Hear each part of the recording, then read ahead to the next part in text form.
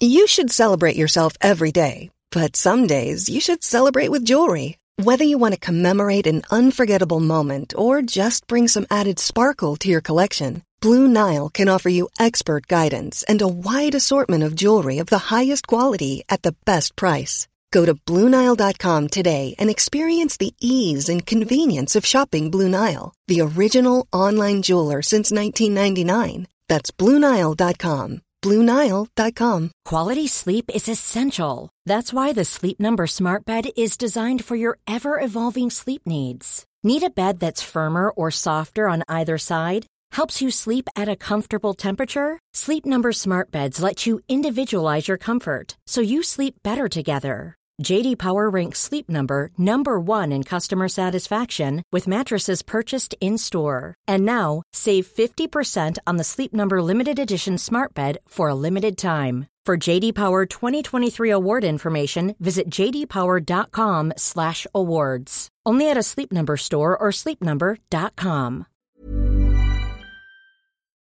Hello there, history friends. Zach Twomley here with the latest episode of the Versailles Anniversary Project. Episode 67, in fact. Here's a cool fact. A crocodile can't stick out its tongue. Another cool fact, you can get short-term health insurance for a month or just under a year in some states. United Healthcare short-term insurance plans are designed for people who are between jobs, coming off their parents' plan, or turning a side hustle into a full-time gig. Underwritten by Golden Rule Insurance Company, they offer flexible, budget-friendly coverage with access to a nationwide network of doctors and hospitals. Get more cool facts about United Healthcare short-term plans at uh1.com. Hi, I'm Daniel, founder of Pretty Litter. Cats and cat owners deserve better than any old-fashioned litter. That's why I teamed up with scientists and veterinarians to create Pretty Litter. Its innovative crystal formula has superior odor control and weighs up to 80% less than clay litter. Pretty Litter even monitors health by changing colors to help detect early signs of potential illness. It's the world's smartest kitty litter. Go to prettylitter.com and use code ACAST for 20% off your first order and a free cat toy. Terms and conditions apply. See site for details. Quality sleep is essential. That's why the Sleep Number Smart Bed is designed for your ever-evolving sleep needs. Need a bed that's firmer or softer on either side? Helps you sleep at a comfortable temperature? Sleep Number Smart Beds let you individualize your comfort, so you sleep better together. J.D. Power ranks Sleep Number number 1 in customer satisfaction with mattresses purchased in-store. And now, save 50% on the Sleep Number Limited Edition Smart Bed for a limited time. For J.D. Power 2023 award information, visit jdpower.com/awards. Only at a Sleep Number store or sleepnumber.com. Been at this a long time, and you know by now that the best way to get in contact with, inquire, support this podcast, etc., is to plug into all those different social media mediums, for lack of a better term. Twitter and Facebook being the obvious two. But maybe you've held off all this time because, to be quite honest with yourself, you're just sick to death of Facebook and Twitter and not being able to get away from these things. Maybe you'd like to go to a place where you can have a filter and essentially just look at what you want to look at and talk to people who are like-minded and interested in the same things as you. If that sounds like you, or maybe if you like Twitter and Facebook but you want another way to join in the discussion with this podcast as well, then I would recommend the app Flick. Flick is a great app because it helps us to talk to one another about different topics that I can suggest, that you can suggest, that anyone can take part in. The app itself is free to download, of course, and once you download it, and once you click on the link in the description of this podcast, you'll be taken to essentially the group of this podcast, where you can start taking part in all the relevant discussions. Every time I release an episode, I'll also release a discussion talking about what was actually talked about by me in that episode, if that makes sense. Maybe I'm not selling it that well, but maybe you are interested. If you are, do click on the link in the description below. Or search for the app Flick. That's Flick, and don't put in Flickr by mistake because we're not on that platform and I don't plan on being on that platform. Or Instagram for that matter. I'm trying to keep myself as grounded as possible. I am, of course, very active on all these social media platforms, and you may well be wondering what the heck is the point in joining yet another one. But Flick is great because it helps you drown out the noise of all those people that you may not really be all that interested in. If Facebook is getting you down, if the only reason you're on Facebook is because of When Diplomacy Fails, who am I kidding? Anyway, if the only reason you are on Facebook is because of your history friends, then you should know that history friends will have a great time on Flick. And not only that, but all of your favourite history podcasts that are also on the Agora podcast network have joined Flick as well. So you can join their Flick groups and flick at all the other different people. I'm not sure if flick or flicking is a term. Maybe it should be. But all you have to do is go and get that app for completely no cost at all and start talking to your history friends. Flick is an experiment, of course. I'm trying it out to see how it goes, and you should know that it is a paid promotion, just to be upfront and honest with you guys. But when I heard what Flick actually does and what you can get out of it, I didn't feel particularly guilty telling you guys about it, because as far as I'm concerned, it helps us talk to one another on a deeper level than ever before. And if you, like me, are very much sick of Facebook and want to get the heck off that platform ASAP, but can't really justify abandoning all the people that you leave behind, then maybe Flick appeals to you. Even if not, do check it out. And while you're checking it out, check out the latest question we release after this episode, where I'm going to be asking you, do you think Woodrow Wilson ever stood a chance in passing the Treaty of Versailles? Do you think maybe a different president could have passed the Treaty of Versailles in Congress, or do you think Wilson was just doomed from the beginning? If that sounds good to you, check that out. But until then, listen and enjoy this episode.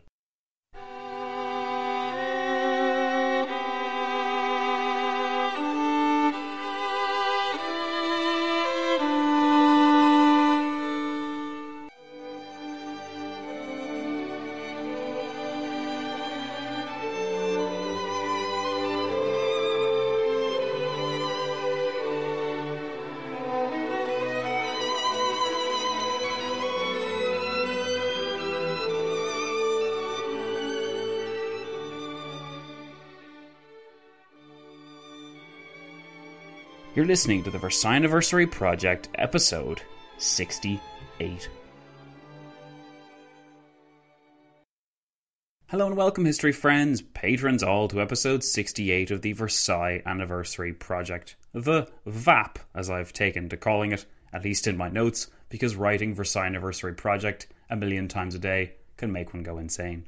Anyway, last time we delved into the question of Greece and its premier, Venizelos, whose campaign for gaining approval from the Allies for initiative in Smyrna had, as we learned, terrible consequences for the people of that corner of Anatolia, but also for Greek and Turkish people generally.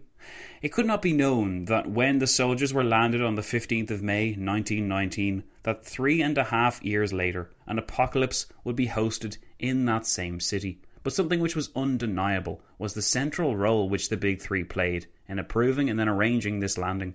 The Big Three made the Greek occupation of Smyrna actually possible, and it must be said that they made what followed possible as well. Greece and Turkey are shaped still to this day by their actions, even though these actions are not very well understood or even known to this day. Of those that vouched for Venizelos, Woodrow Wilson was perhaps the least invested of the Big Three. He had never approved of concepts which would deliver large tracts of land, and on the surface at least, he cleaved to the principles of self-determination, enshrined in the League of Nations Covenant and in its 14 points. By the middle of May, though, it would have been fair to ask where Wilson stood in regard to these principles. He had, after all, compromised on them before, and he'd do so again. The peace treaty which he approved of had utterly shocked the Germans, because they had imagined until the end that Wilson, the liberal, was on their side. The Italians had been dissatisfied to discover that the principle of self-determination only applied when the United States president wanted to apply it. Rome could have the multi-ethnic Tyrol, but not Fiume, it seemed. Where once only the 14 points would do as the basis for peace, by this point in the negotiations, Wilson was just as willing as his peers to approve of the reparations policy which he had originally spurned.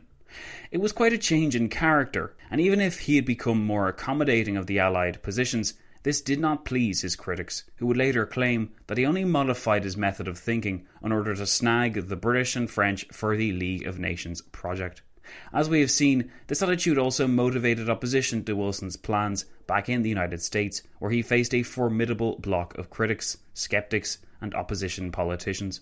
This bloc had not sat still since Wilson had last visited in late February, early March. If anything, as a group opposed to Wilson's League of Nations covenant without significant adjustments, it became much more united and gathered more momentum.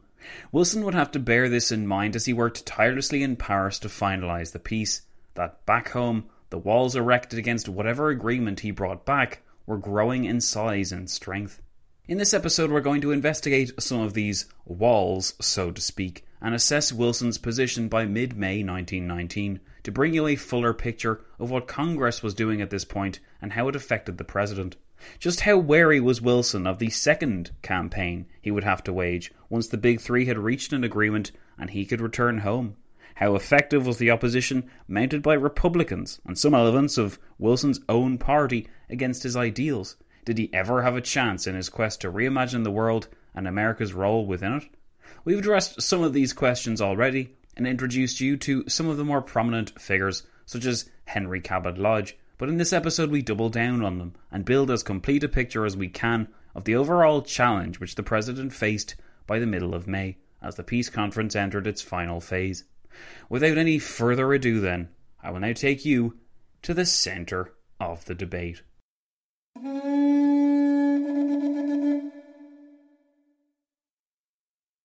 Even before he had left for Europe in early December 1918, Wilson would have been made aware of the opposition to the very notion of his journey.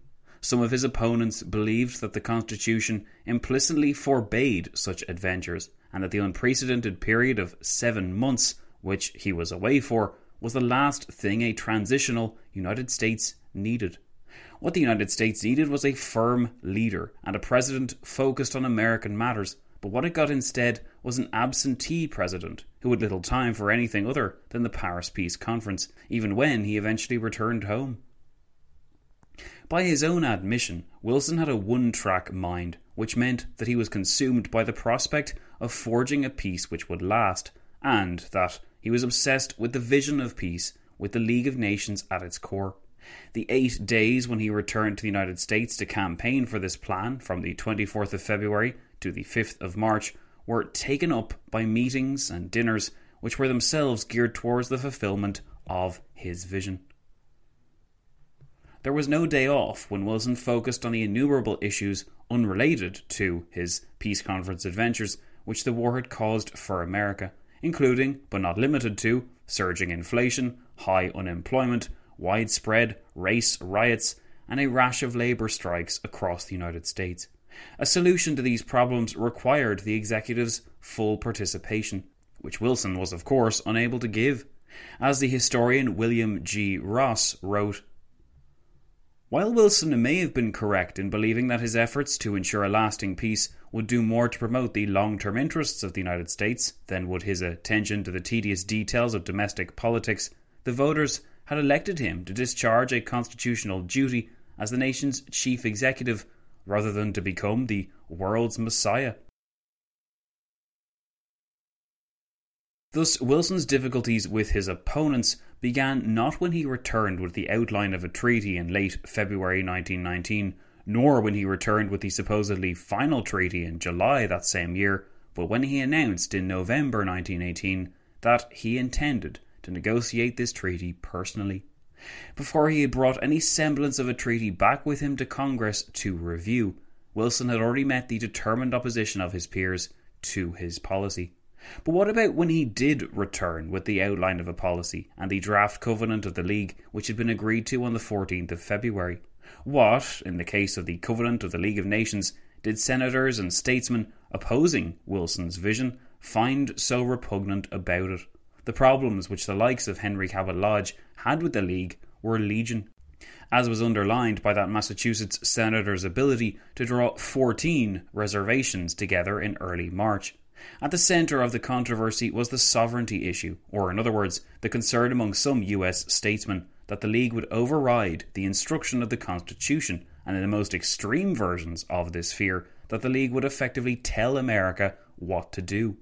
This was despite the fact that it was known by mid-February the League would have no method for collecting members' taxes or deploying any joint army. These shortcomings did not reduce the fears which some individuals had. In fact, it seemed to exacerbate them. As William Phillips Stafford, a Justice of the Supreme Court of the District of Columbia, noted in July 1919, "For all practical purposes, it may thus have far greater power than any existing nation. The League is, for many and important purposes, a legal and political entity. It has the quality of perpetuity. It does not perish when its members change. It is not dissolved by the addition or retirement of members. It acts through officials and organs of its own, and it undertakes to confer on its agenda the power to govern lands and peoples." But even before Wilson unveiled the Covenant in mid-February, many Americans espoused the view that membership in any international organisation that exercised any kind of independent authority could create a conflict with the Constitution. When Wilson unveiled the terms of the Covenant, this tended to confirm their fears and reservations and to stiffen their opposition. At the core of their opposition was the essential objection to the League, because it constituted a new and independent political entity that had at least some of the qualities of an independent nation. Sovereignty, they argued, is indivisible, so the United States could not legally become part of another sovereign state without divesting itself of all of its sovereignty. As an Indiana lawyer exclaimed, "No nation could be sovereign and subject at the same time. What a paradox!" When the League was granted territories to administer, such as Danzig, a free city, and the Saar, a free administrative area, and the German colonies under League stewardship, it seemed that not only was the League becoming a rival party to the Constitution, it was also gathering together characteristics which made it increasingly appear like a state. Yet, Wilson did not have to fight the fight alone, insofar as he did have genuine supporters in Congress, and American society for that matter, who advocated for the League, as one federal judge explained regarding the League at the time. "The League will not be a superstate in any sense. The function of the administrative, executive, and judicial authority of the League is, perforce, merely contemplative, critical, and advisory. It sees, it hears, it determines, it counsels, it requests. It possesses no intrinsic or granted power anywhere to do anything save to show the nations of the earth how and best the peace of the world may be maintained." Even the immensely popular author H.G. Wells weighed in on the debate in favour of Wilson, observing that while the League of Nations is up against national feeling, Wells insisted that, so far from nationality being antagonistic to the League of Nations, honest national feeling is bound to welcome the League as a security for its own life.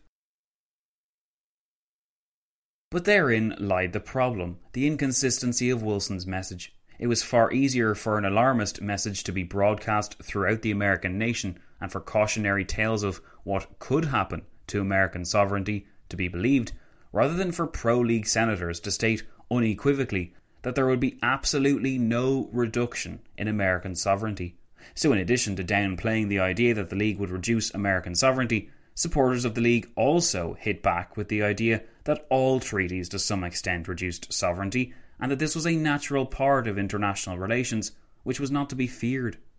In addition, the point was made that giving up a smidgen of sovereignty would be worth it in the long run if this would prevent war. As one Chicago lawyer noted, "A moderate surrender of sovereignty or of national power, if conditioned upon the utter elimination of war, would receive massive popular support despite the Constitution shouting orators." And the legal profession continued to weigh in, with a California attorney proclaiming in March 1919 that something of the political sovereignty must necessarily be surrendered in making treaties with other nations. Absolutism has no place in the Society of Nations. Yet, it was insisted, there was no need to fear whatever concessions were made, for the federal courts would retain the power to interpret whatever obligations may exist in the final version of the League Covenant. And then there were those that compared the complementary sovereignty of the United States and the League with the pre-existing situation that governed America, where states and the federal government both shared sovereignty. The debate was therefore multi-layered when it came to sovereignty, and it was hard to deny that both sides of this debate had some merit. Perhaps the most important proponent of the League, other than Wilson himself, was William Howard Taft, the 27th President of the United States and predecessor to Wilson in the White House. In a major speech in New York on the 4th of March 1919, at which he shared the platform with Wilson, by the way, Taft declared that no function or discretion is taken from any branch of government which it now performs or exercises. Taft explained that the essence of sovereign power is that while a sovereign may make a contract, it retains the power to repudiate it if it so chooses to dishonour its promises. That does not render null the original obligation or discredit its binding moral force. Denying that the League created any super-sovereignty, Taft explained that it merely creates contract obligations. Taft also alleged that opponents of the treaty were using the sovereignty idea as an excuse to assert their own unregulated desires that is not in accord with American principles nor with the Constitution of the United States.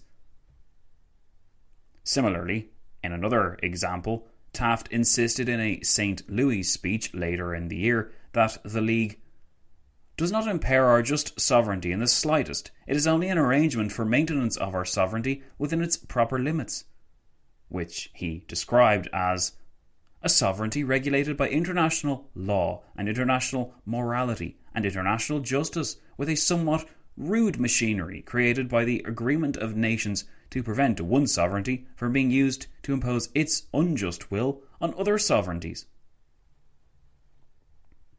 But because, perhaps, of the inherent vagueness of what sovereignty meant and the fact that everyone kept on talking about it and confusing everyone else, and where it could be applied as an idea, Wilson and his opponents focused on the actual articles of the Covenant of the League of Nations as well, in particular Articles 10 and 11, which we've talked about in the past because they were the most controversial since they dealt with questions of war, peace, and collective responsibility.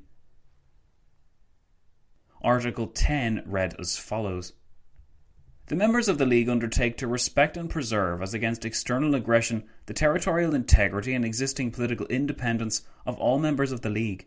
In case of any such aggression, or in case of any threat or danger of such aggression, the Council shall advise upon the means by which this obligation shall be fulfilled. Advocates of the League of Nations, including Woodrow Wilson, regarded this collective security clause to be the heart of the Covenant. When you came to Article 11, though, well, Article 11 was longer, but its opening sentence placed the controversy front and centre, because it stated, any war or threat of war, whether immediately affecting any members of the League or not, is hereby declared a matter of concern to the whole League, and the League shall take any action that may be deemed wise and effectual to safeguard the peace. These two articles, while apparently so stark and revolutionary in their presentation, were problematic because, much like the notion of sovereignty, they were open to interpretation by proponents and opponents of the League alike. This was the result of the efforts by those crafting the League to appeal to the different states who were expected to ratify it, by inserting the deliberately vague paragraphs where unambiguous terms like obligation were interspersed with very broad words like advise and undertake. There was bound to be disagreement about exactly how compelled to act the United States was.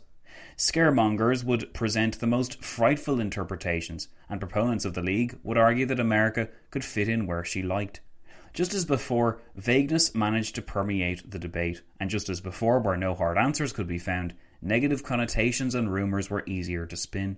It also didn't help that Wilson was himself vague and inconsistent, not just in terms of America's sovereignty or regarding the extent to which she would be obliged to act, but also when discussing other principles which he supposedly held dear, such as self-determination. President Wilson is likely to be classed among the few leading men of his time who seemed to have a sound conception of the terms which would make for an enduring peace. That which he, in common with nearly all other Americans, failed to realise was the passion and greed engendered in Central and Western Europe by 4 years of struggle, following 50 years of dread and apprehension.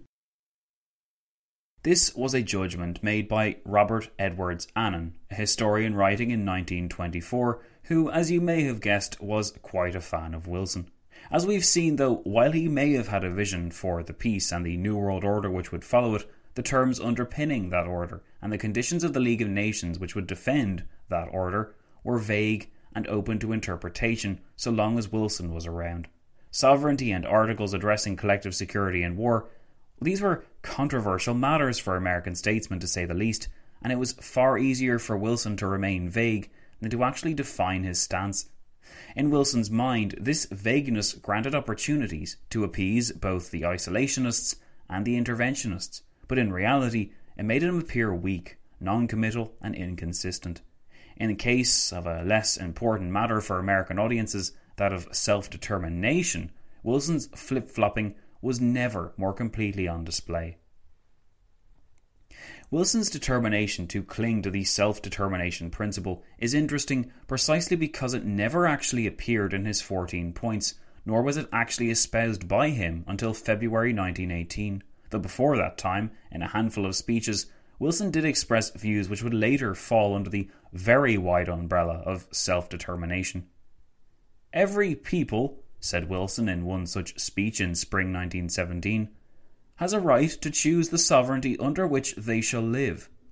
Furthermore, said the President, "No peace can last, or ought to last, which does not recognise and accept the principle that governments derive all their just powers from the consent of the governed, and that no right anywhere exists to hand peoples about from one sovereignty to another sovereignty, as if they were property." Wilson's reputation as the major proponent of self-determination was aided by the fact that he alone insisted upon it underpinning the final peace treaty, and at least in the early phase of the treaty negotiations, this stance was widely admired. One of the few to go from enthusiastic to disenchanted when it came to Wilson's stance on self-determination was our man in the Foreign Office, Harold Nicolson.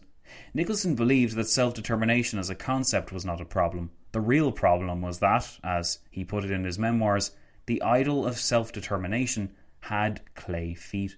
In other words, the towering concept as Wilson represented it was not based on solid ideas or definitions, and it was therefore vulnerable to manipulation. For a concept like self-determination to work and be respected, it would have to be applied universally, integrally, forcefully, and scientifically from the beginning. Instead of that, what the peacemakers got in the end was, according to Nicolson, patchwork Wilsonianism. It was a vision that was applied strictly and uncompromisingly to some theatres, but utterly ignored in others, and this inconsistency left a bitter taste in nations as varied as Italy, Ireland, China, Hungary, and Germany. There's no need to examine all the examples where Wilson contradicted his own self-determination principle, but a short list of the most egregious examples will suffice. There was the abandonment of the 150,000 Germans in the Tyrol to Italy, contradicted by the refusal to grant that same Italy the much smaller and more Italian port of Fiume. There was the insistence on carefully parcelling up land between Poland and Germany to avoid a rupture, contradicted by the blithe surrender of 3 million Germans to the Czechs. There was the demand that France could not get unlimited control over the Rhineland Germans, contradicted by the failure to actually consider whether Austrian Germans wished to be independent or joined to Berlin. The list went on, but it was at its most glaring when it was completely ignored. Why did peoples like the Irish, Koreans, or Baltics fail to qualify for self-determination? This was picked up by the Italians, especially Italian Foreign Minister Sidney Sonnino, who complained loudly and regularly that it seemed like one rule for the Italians and one rule for everyone else when it came to self-determination.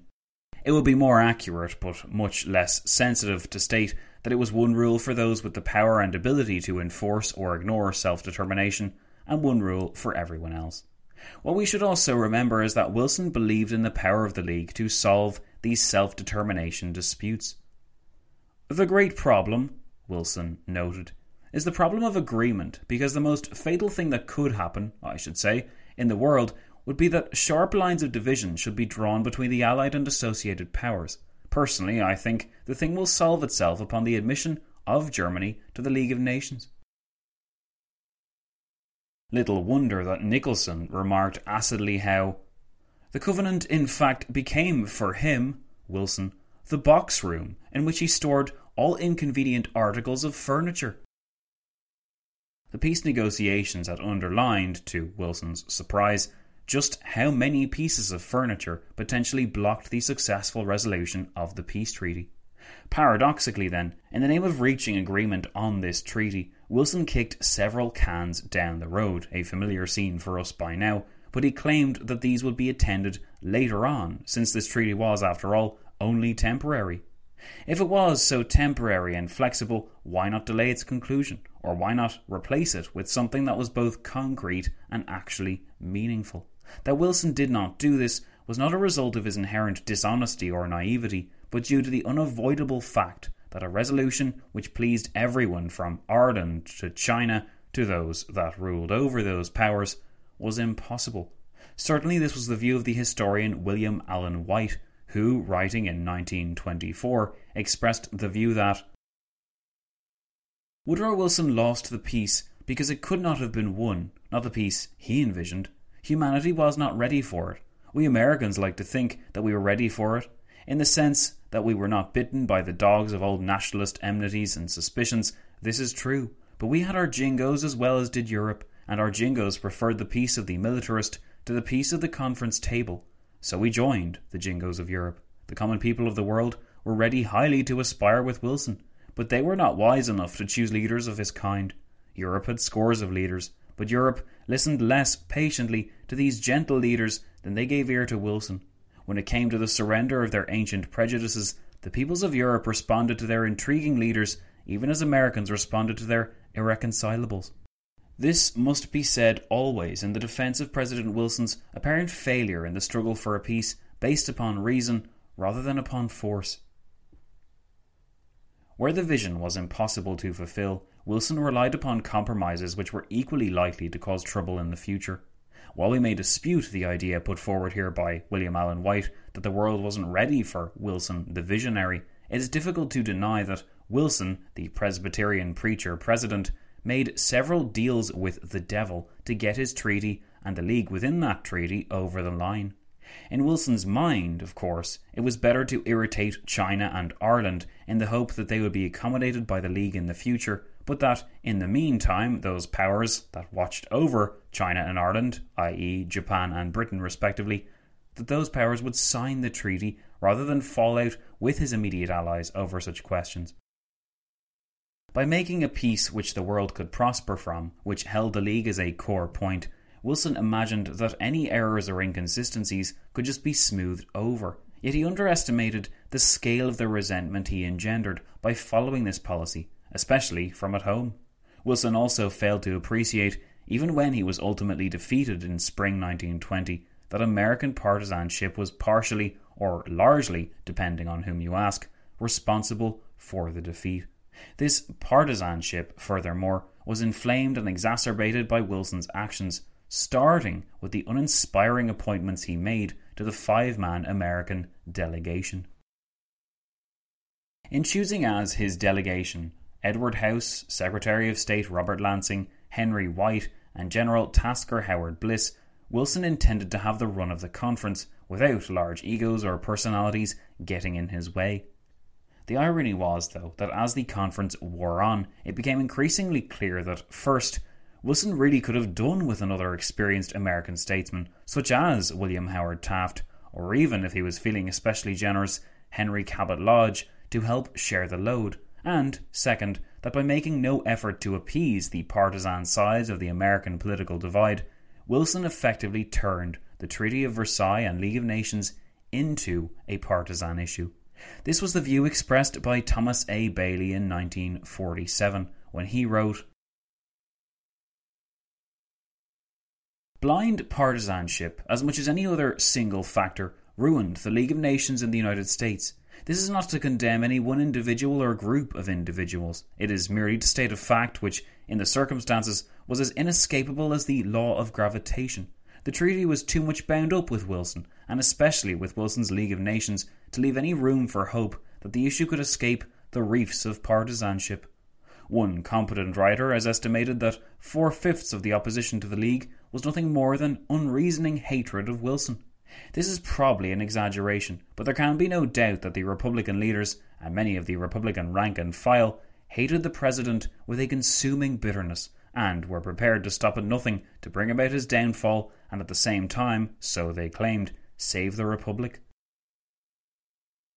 Even worse than the consequences of these actions, though, an additional consequence which is often forgotten, is that these 4 men he did choose eventually turned against him, with House taking the longest to do so. Even before they returned to the United States with solidly anti-Wilsonian opinions, Lansing, Bliss and White had met regularly and made plain their opposition to the president's approach. Above all, this opposition was set against Wilson's strategy to give in to or ignore contradictions in his vision now in the hope that the League would solve these problems later. This was done regularly, but it was most explicit in his treatment of the Sino-Japanese question in late April. It was then that, under the threat of the Japanese walking out if they didn't get their way, the 3 Americans met together to consider what to do about the situation. Bliss, Lansing and White agreed for Bliss to pen a letter to Wilson expressing their strong views to the effect that Wilson must not give in to the Japanese demands to hold on to portions of China, specifically the Shantung Peninsula. The very bluntness of this letter recommends it to us. It read, "If it be right for a policeman who recovers your purse to keep the contents and claim that he has fulfilled his duty on returning the empty purse, then Japan's conduct may be tolerated. If it be right for Japan to annex the territory of an ally, then it cannot be wrong for Italy to retain Fiume taken from the enemy. If we support Japan's claims, we abandon the democracy of China to the dominion of the Prussianized militarism of Japan. We shall be sowing dragon's teeth. It can't be right to do wrong, even to make peace. Peace is desirable, but there are things dearer than peace, such as justice and freedom." The note must have stung Wilson. His inconsistency when dealing with the Japanese and the Italians, appeasing the former and frustrating the latter, made no sense in the circumstances.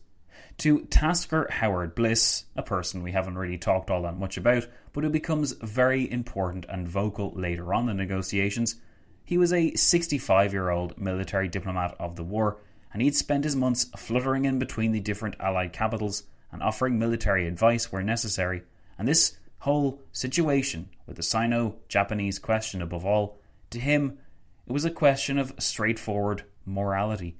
Because if Wilson compromised with Japan and surrendered China, the president would be on very thin ice indeed when he argued that the same was impossible for Italy. The simple fact of the matter was that, as the 3 Americans realised, Wilson had booked himself into a corner. Wilson felt that it was essential to appease the Japanese after the racial equality proposal had failed, and he also felt that the exit of yet another Allied power after Italy's dramatic exit would have torpedoed the conference altogether.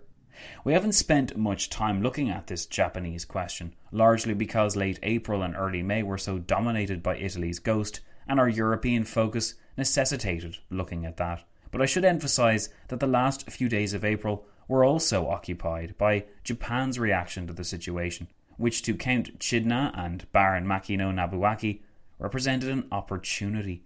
On the 28th of April, Lord Balfour, the British Foreign Secretary, had met with the Japanese, and that afternoon he reported back to the Council of Four, saying that, "I understand that if the Japanese received what she claimed in regard to Shantung, her representatives at the plenary meeting would content themselves with a survey of the inequality of races and move some abstract resolution which would probably be rejected. Japan would then merely make a protest. If, however, she regarded herself as ill-treated over Shantung, I would be unable to say what line the Japanese might take."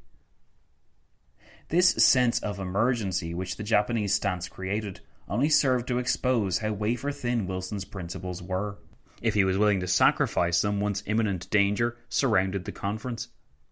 Not just Wilson, but also House upheld this option of appeasing Japan as the best choice in a hopeless situation.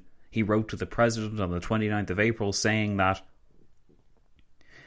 "My feeling is that while it is all bad, it is no worse than the things we are doing in many of the settlements in which the Western powers are interested. I feel too that we had best clean up a lot of old rubbish with the least friction and let the League of Nations and the New Era do the rest. England, France and Japan ought to get out of China, and perhaps they will later if enough pressure is brought through public opinion, as expressed in the League of Nations. If it wasn't obvious yet, guys, the League of Nations was being saddled with an awful lot of Paris Peace Conference baggage before it had even convened, and there was no indication that once it did convene, that new institution would be able to have the desired effect. First and foremost, the fact that it would be run and dominated by the same powers who had handed such raw deals to China, Hungary, Italy, Ireland and the like, hinted that these powers would be hesitant to place much trust in it. In addition, House spoke of his feelings and things that ought to happen without actually explaining how the League would clean up the mess that the peace conference caused. This is because, of course, he did not know if the League could fix these problems. All that he did know was that these problems threatened to end the conference before the final peace had been signed, and that outcome had to be avoided at all costs. Where the likes of Tasker Bliss disagreed with House was in the moral question of how strong this peace treaty would be and how defensible the President's actions would be if they were based on such reprehensible, cynical compromises. The answer was one which Wilson did not wish to give, but these strikes would be held against him by those peoples disadvantaged by these deals and by those statesmen whom Wilson skirted around when making these decisions. When he learnt of the appeasement to the Japanese and the fact that he could essentially do nothing about it, Tasker Bliss was enraged, and on the 1st of May he exploded in a letter to his wife. The morning we are all mortified and angry at learning that the President had yielded the Japanese claims. Last Saturday, April 26th, he talked to us about it, being evidently disposed to yield them. He's influenced solely by Colonel House, who was a trimmer. He said he would ask our advice but didn't, evidently seeing from the attitude of Mr. Lansing and Mr. White and myself that we were not disposed to yield. On the morning of the 29th I expressed my views quite strongly to my colleagues, Lansing and White, and they fully concurred with me. They asked me to write a letter to the President and convey to him these views. The enclosed letter of the 29th is my copy of it. How he can reconcile his attitude to one he took on the Italian claims on the east coast of the Adriatic, we do not see.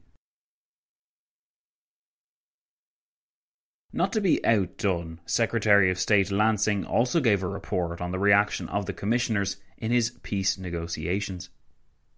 So intense was the bitterness among the American commissioners over the flagrant wrong being perpetrated that some of them considered whether or not they ought to resign or give notice that they would not sign the treaty if the articles concerning Shantung appeared.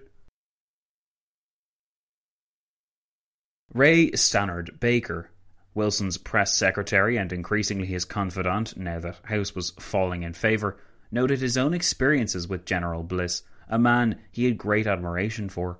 General Bliss, Baker believed, had the simple, direct, honest, limited view, but could the rights and wrongs be so clearly blocked out? It was a valid question, and President Wilson, Baker discerned, saw further and deeper that real justice and freedom in the world was dependent not upon trying to right every wrong of every people, but upon securing a new basis of unity in the world, a new instrumentality for obtaining justice and freedom. Baker concluded somewhat apologetically, I gave General Bliss my heart, but I gave the President my head. The trouble was that the President had so little to build on.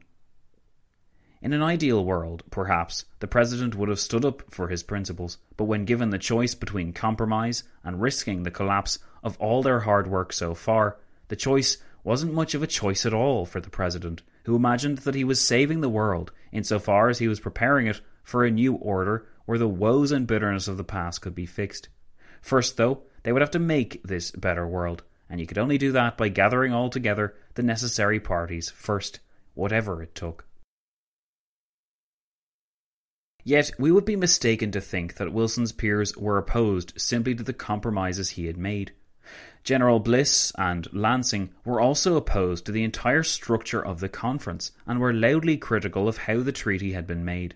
They both made much of the fact that they'd never been given a chance to see the treaty in its entirety before it was presented to the Germans on the 7th of May. And on the 6th of May, when an abstract of the treaty was presented to the powers in a plenary conference, Bliss agreed with House in condemning the whole practice. The general wrote to his wife on the 6th of May, saying, Today we had a secret plenary séance of the Paris Peace Conference to listen to the stupid exposition of the peace terms for the benefit of these smaller powers. None of us had seen the treaty. I've never seen such a glaring piece of secret diplomacy, notwithstanding all our protestations. The outrageous yielding to Japan on the Shantung question would never have happened if it had not been done secretly. The protests of the world would have prevented it. Thank God my skirts are clear, or at least my conscience is, of any of the wrongdoing. Lansing, equally, was unimpressed with the journey which had been taken to get here. How could any peacemakers approve of a treaty which they had not fully read or absorbed? One could have argued that the treaty, at 440 articles and more than 200 pages, was simply too long for one statesman to fully read and absorb. But the fact that neither they nor the minor powers involved in the conference had even been given the chance struck these members of the delegation as fundamentally wrong. Lansing would criticise the cynical materialism of the treaty, and he worried that the League would become a bulwark of the old order. Evidently, Wilson had lost the confidence of his peers, and the peace process was far from finished, even if the treaty itself was technically complete. Or was it?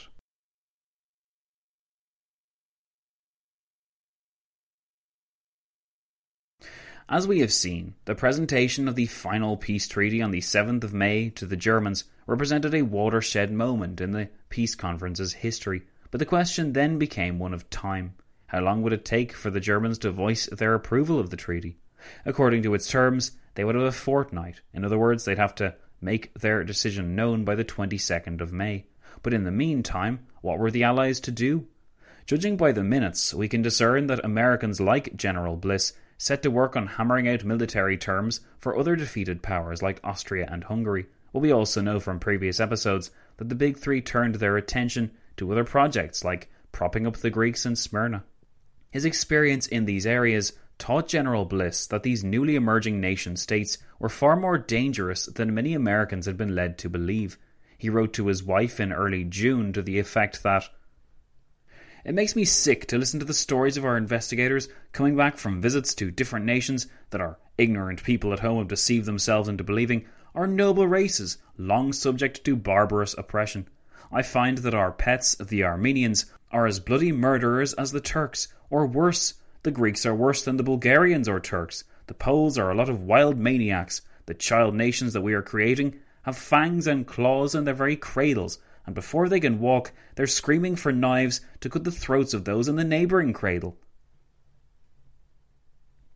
Of course, the problem for Wilson wasn't merely that his vision was compromised, that his allies were moving against him, that the Germans were scheming to undermine the entire treaty with their counter-proposals that they deliver on the 29th of May, or that his peers in the delegation were diametrically opposed to the deals he had made. As if all of that wasn't bad enough, Wilson knew that Congress had also developed a determined anti-League streak. Perhaps this was due to bipartisanship. Perhaps it was due to Wilson's high-handed nature. Perhaps it was due to the isolationist undercurrent in American feeling. Or perhaps it was a mixture of all those things. Either way, Congress continued to express its own strong views on what Wilson had done and what the treaty meant for the United States. Thanks to the majority of Republicans in both houses, their voices were loudly heard. First and foremost, it was felt to have been too harsh as a treaty, and according to an official review of the American press at the time, there was a sense that the 14 points have been torpedoed. A few heroic editors strove with mighty zeal to convince their readers that not a variance from the President's program was to be found in the 80,000 words of the treaty, and the Republican press, instead of reproaching the chief executive for the collapse of his platform, expressed some elation at the victory of practical statesmen over idealists. Furthermore, according to Lansing's secretary back in Washington, who reported on the reaction in official circles, the feeling in the American capital was quite severe. The average man on the street had been led to believe that Germany was being more than fairly treated, but when the treaty came out, there was rather a gasp. It is surprising what a number of people close to the administration have told me, in confidence, that they feel it is too rigid. If this was how the Americans felt, and if Americans on Wilson's own delegation felt similarly uncomfortable with the terms of the treaty that the President had helped to create, one imagines that the Germans were hardly liable to be pleased with the treaty, which was supposedly final. In fact, one thing that the Germans could agree on was that the treaty was unfair, but many also felt that the treaty represented a betrayal of the German people by the American president. Woodrow Wilson, it seemed, had let down yet another party. He had made yet another enemy, and he had invited criticism from yet another quarter.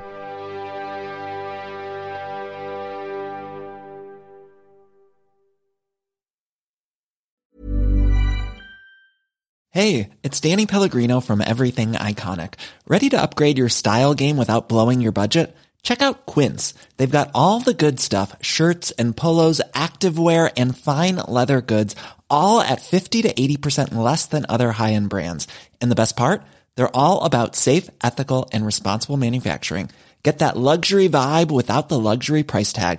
Hit up quince.com/upgrade for free shipping and 365-day returns on your next order. That's quince.com/upgrade. Even when we're on a budget, we still deserve nice things. Quince is a place to scoop up stunning high-end goods for 50 to 80% less than similar brands. They have buttery soft cashmere sweaters starting at $50, luxurious Italian leather bags, and so much more. Plus, Quince only works with factories that use safe, ethical, and responsible manufacturing. Get the high-end goods you'll love without the high price tag with Quince. Go to quince.com/style for free shipping and 365-day returns.